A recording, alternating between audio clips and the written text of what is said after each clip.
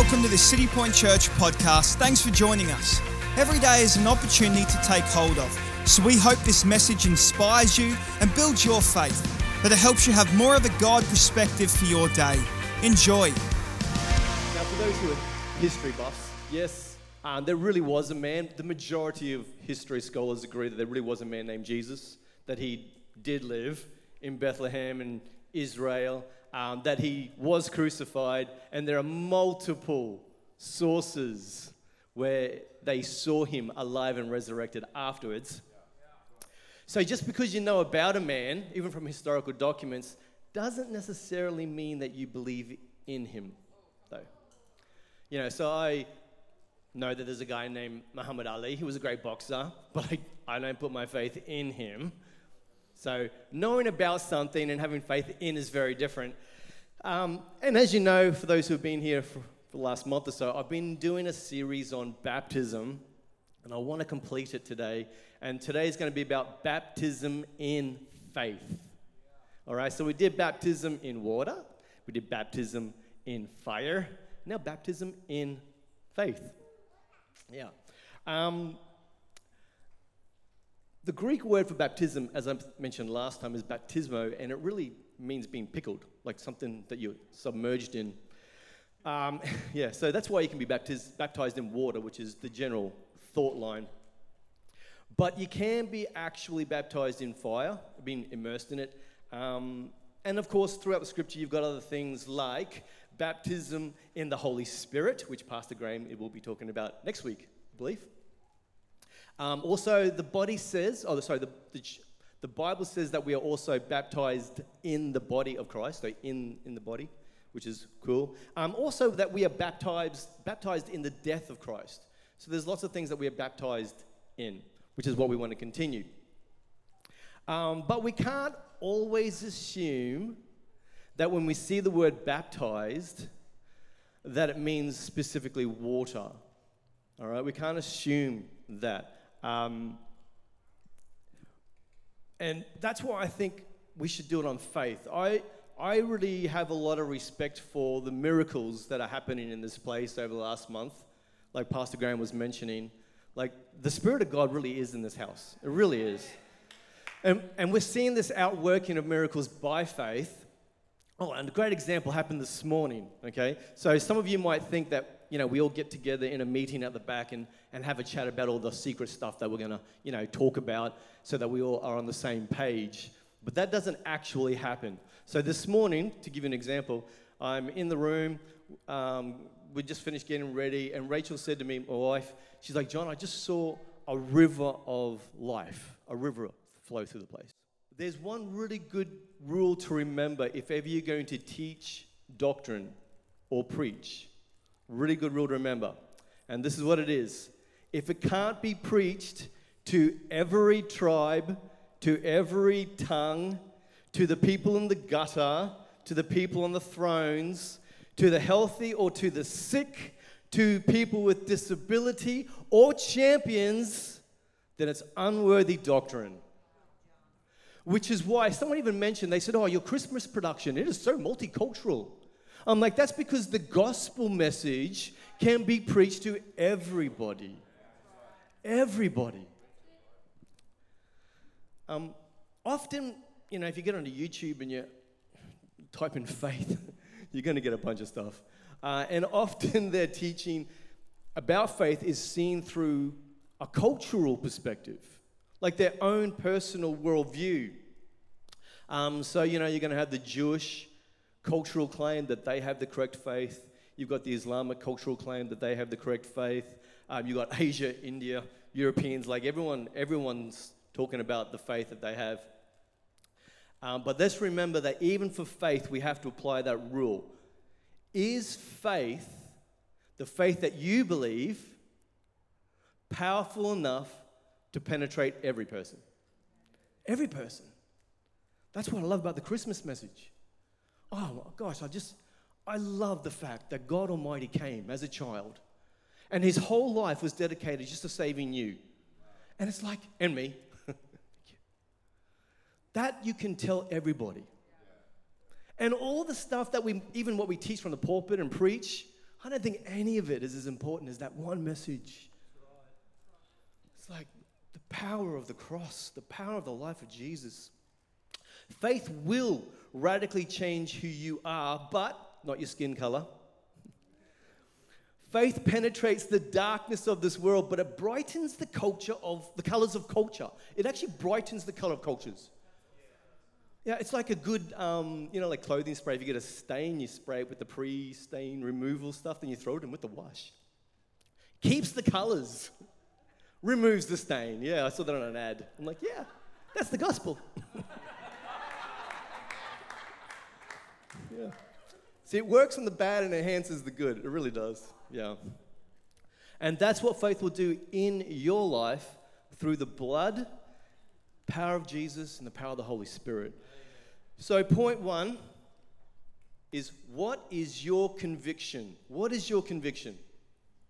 In Ephesians 2 verse 8 it says, "For it is by grace you have been saved through faith." I do hear people say, it's faith that saves you. I'm like, no, it's grace. It's grace through faith. The word there, faith, the Greek word's pistis. I like this. If you look up the cultural and the historical meaning of pistis, it is conviction of truth. Yeah. For by grace you have been saved through the conviction of truth. In Luke 18 verse 8 it says, "However, when the Son of Man comes, will he find pistis? Will he find faith? Will he find conviction of truth on the earth?" And don't we live in a society where truth is so abstract? Everyone's living to their own truth. It's my truth, not your truth. Is that true? It's just like, there is no truth. Is that true? Yeah. It's like, it's really not hard to overcome that really ridiculous statement. Okay. So point 2, we're going to get through this, is in faith. In faith. I want to explain a little bit about context, because whenever we read scripture, we really need to read things in context. The gospel message, what I love about the gospel message again, is that the context of the gospel message is the entire world. It is like every tribe, every tongue, every person. So you can't get that wrong. I love it. But there are things in Scripture that you need to read in its context to kind of get a better idea of what it means. I'll give you an example. There's this beautiful little sign I saw. It's for kitchens. And you put it in your kitchen, and it's a reminder to the cook to live a little. You know, sometimes as a cook, I'm not a cook, thank goodness, all right? But I love cooks. They're awesome people. Yeah.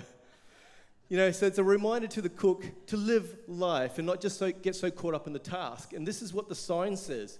It says, I'm going to double check, yeah, life is short, lick the bowl.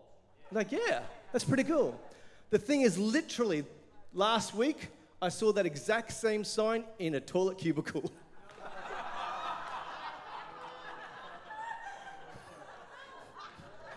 I really did. I was like, context is pretty important.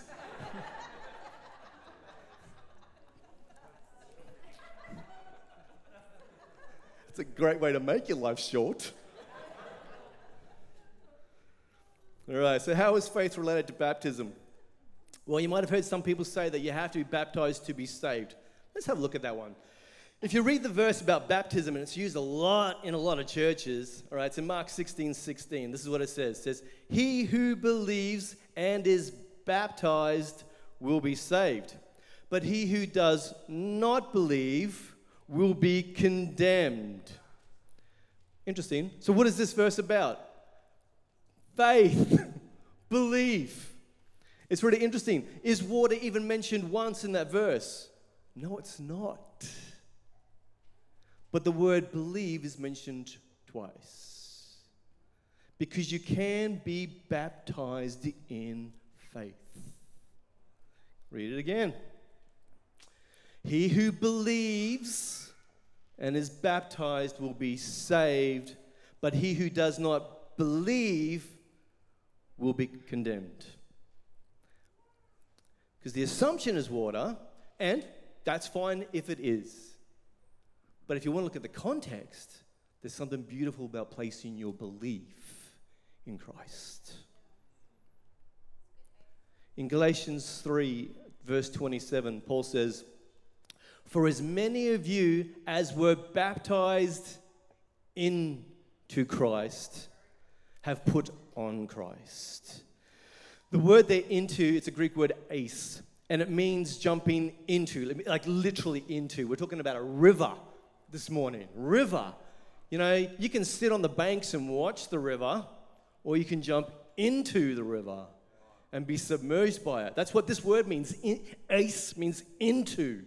So when Paul says here, as many as were baptized into Christ, we're talking about full submersion into who Christ is.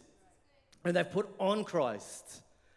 Believe into. Now, the translators, whenever they say by faith, they're not trying to change the word, okay? They're not trying to make the Bible wrong. It's just sometimes into or in doesn't work as well as by, okay? So don't think I'm trying to neglect what the translators are saying through Scripture.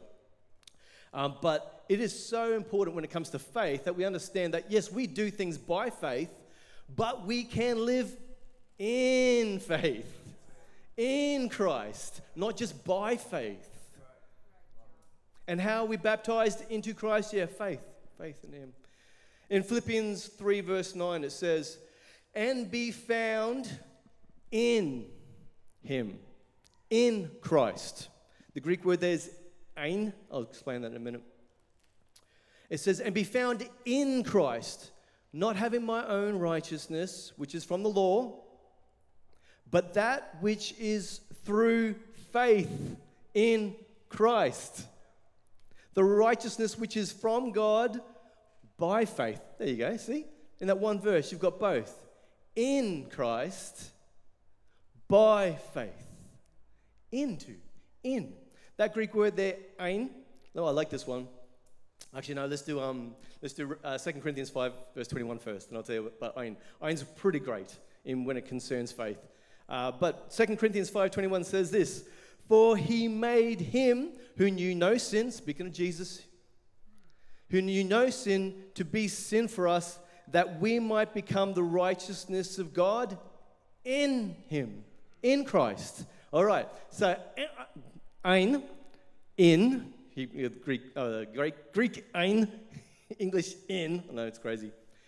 This is what it means. It means in place, in time, in state. So it's not just metaphorical. It is multidimensional. It's where you are literally in, fully absorbed, in place, in time, in a perfect state, like in state. So when we say that we're in Christ, it is not like, oh, we're in Christ. We mean submerged, deeply submerged at every point in our life, in a full state of submersion. And that's where we find the righteousness of Christ. When people say, oh, you're the righteousness of Christ, but, you still do horribly stinking things. Yeah, but I'm submerged, fully submerged in who He is.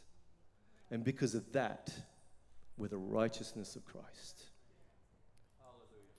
Oh, amen. Point 3, live by faith. In Habakkuk 2, verse 4, it says this, "Behold, his soul is puffed up." It's speaking about the enemy at this point, all right? "It is not upright within him, but the righteous shall live by his faith." The righteous shall live by his faith. The interesting thing about this verse, where it says by his faith, it's one Hebrew word. It's be'emunato. Now, whenever you see the letter B, it doesn't mean by, it means in. In. So here it says, the righteous shall live in his faith. By doing things, sure, but in his faith.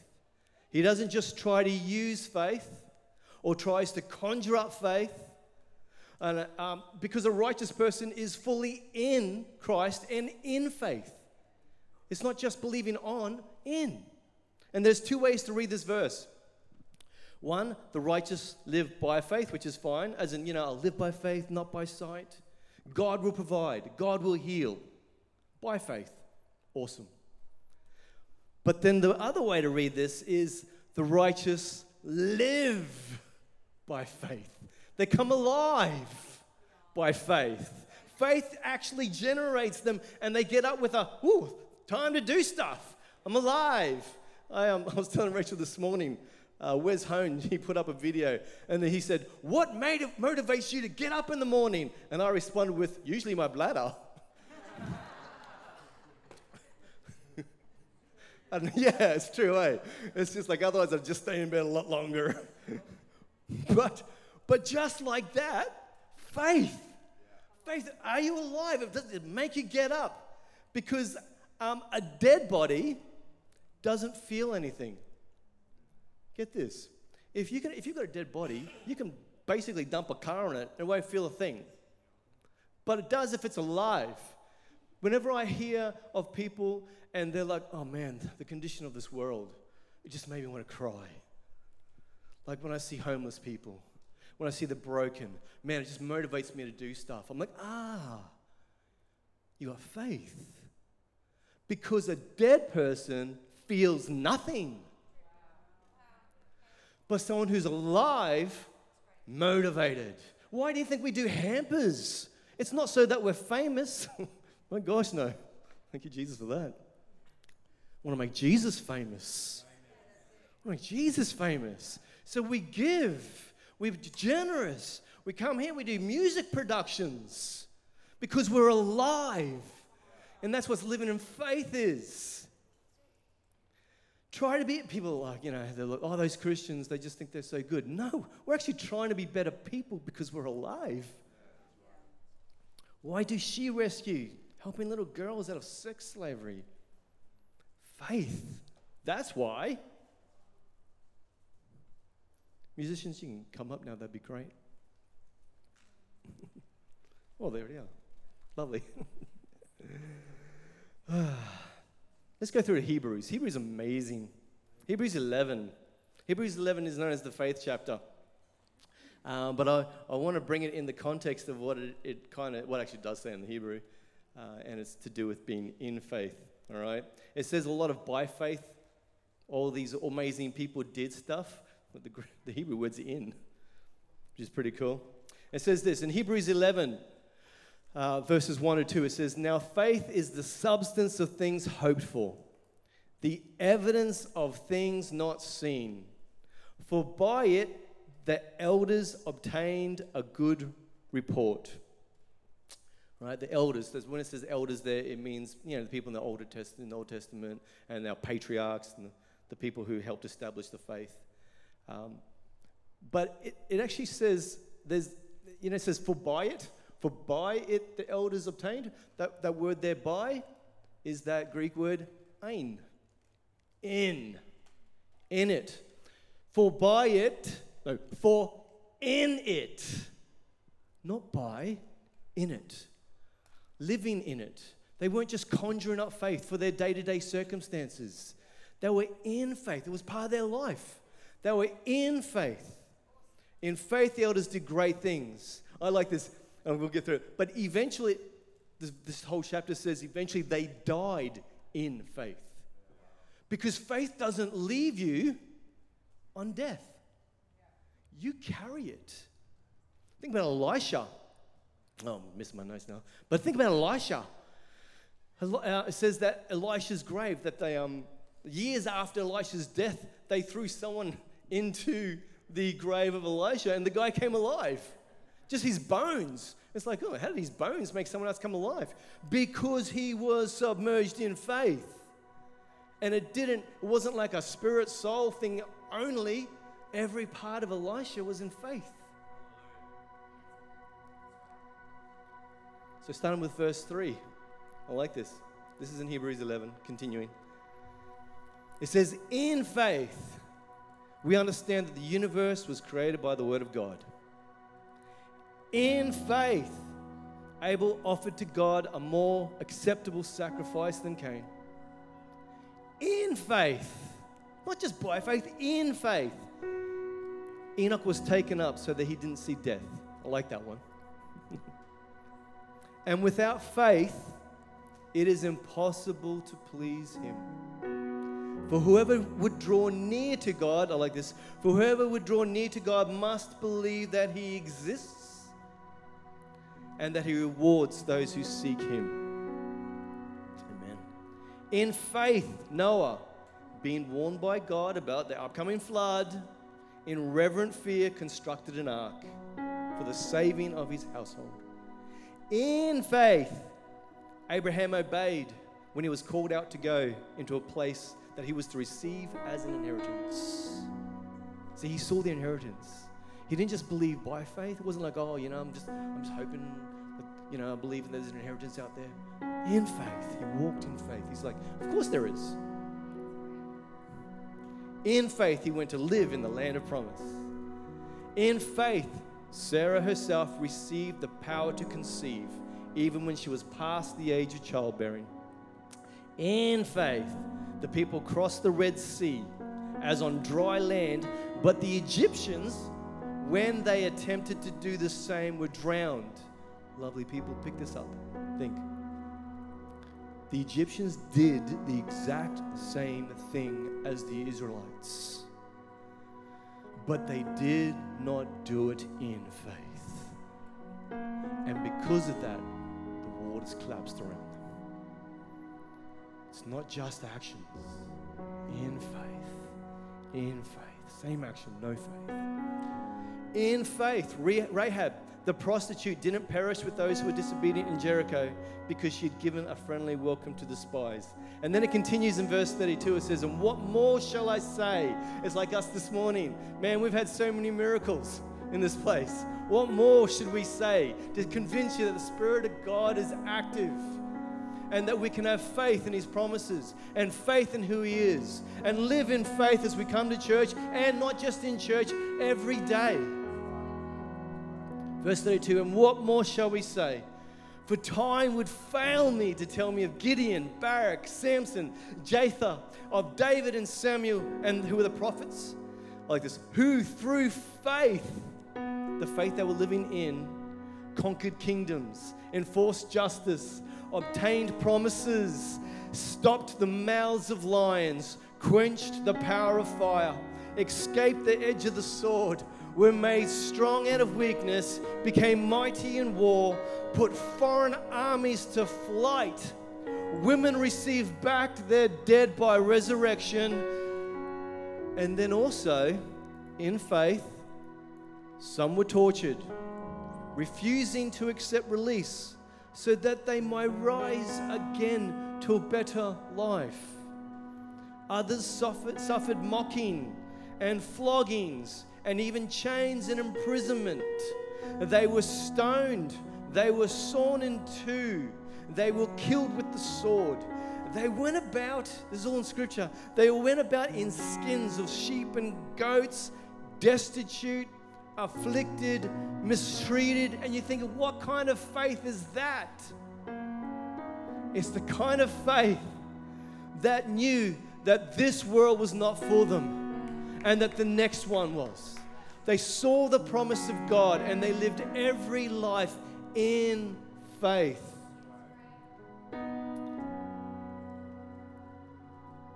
Imagine this. This is probably the best way I can explain how living in faith looks like. It's a struggle. It really is. But if I said to you, hey, I've just bought you a Lamborghini. Lamborghini Diablo, they're my favorite. And it's yours, like it's totally yours. There's nothing, no strings attached. It's totally yours. But you kind of have to wait for your old car to die out. It's yours, but just finish with your old car first. Well, guess what? You suddenly stop worrying about your current car. I mean, you got to wash it because you want to be presentable. But in your heart, you're thinking, God, I hope this thing dies tomorrow. because you're looking forward to the promise. And it's like all your worries about the current car disappear.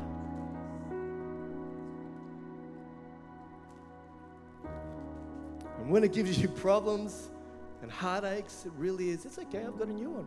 I've got a new one. Because your mind and your life is in faith.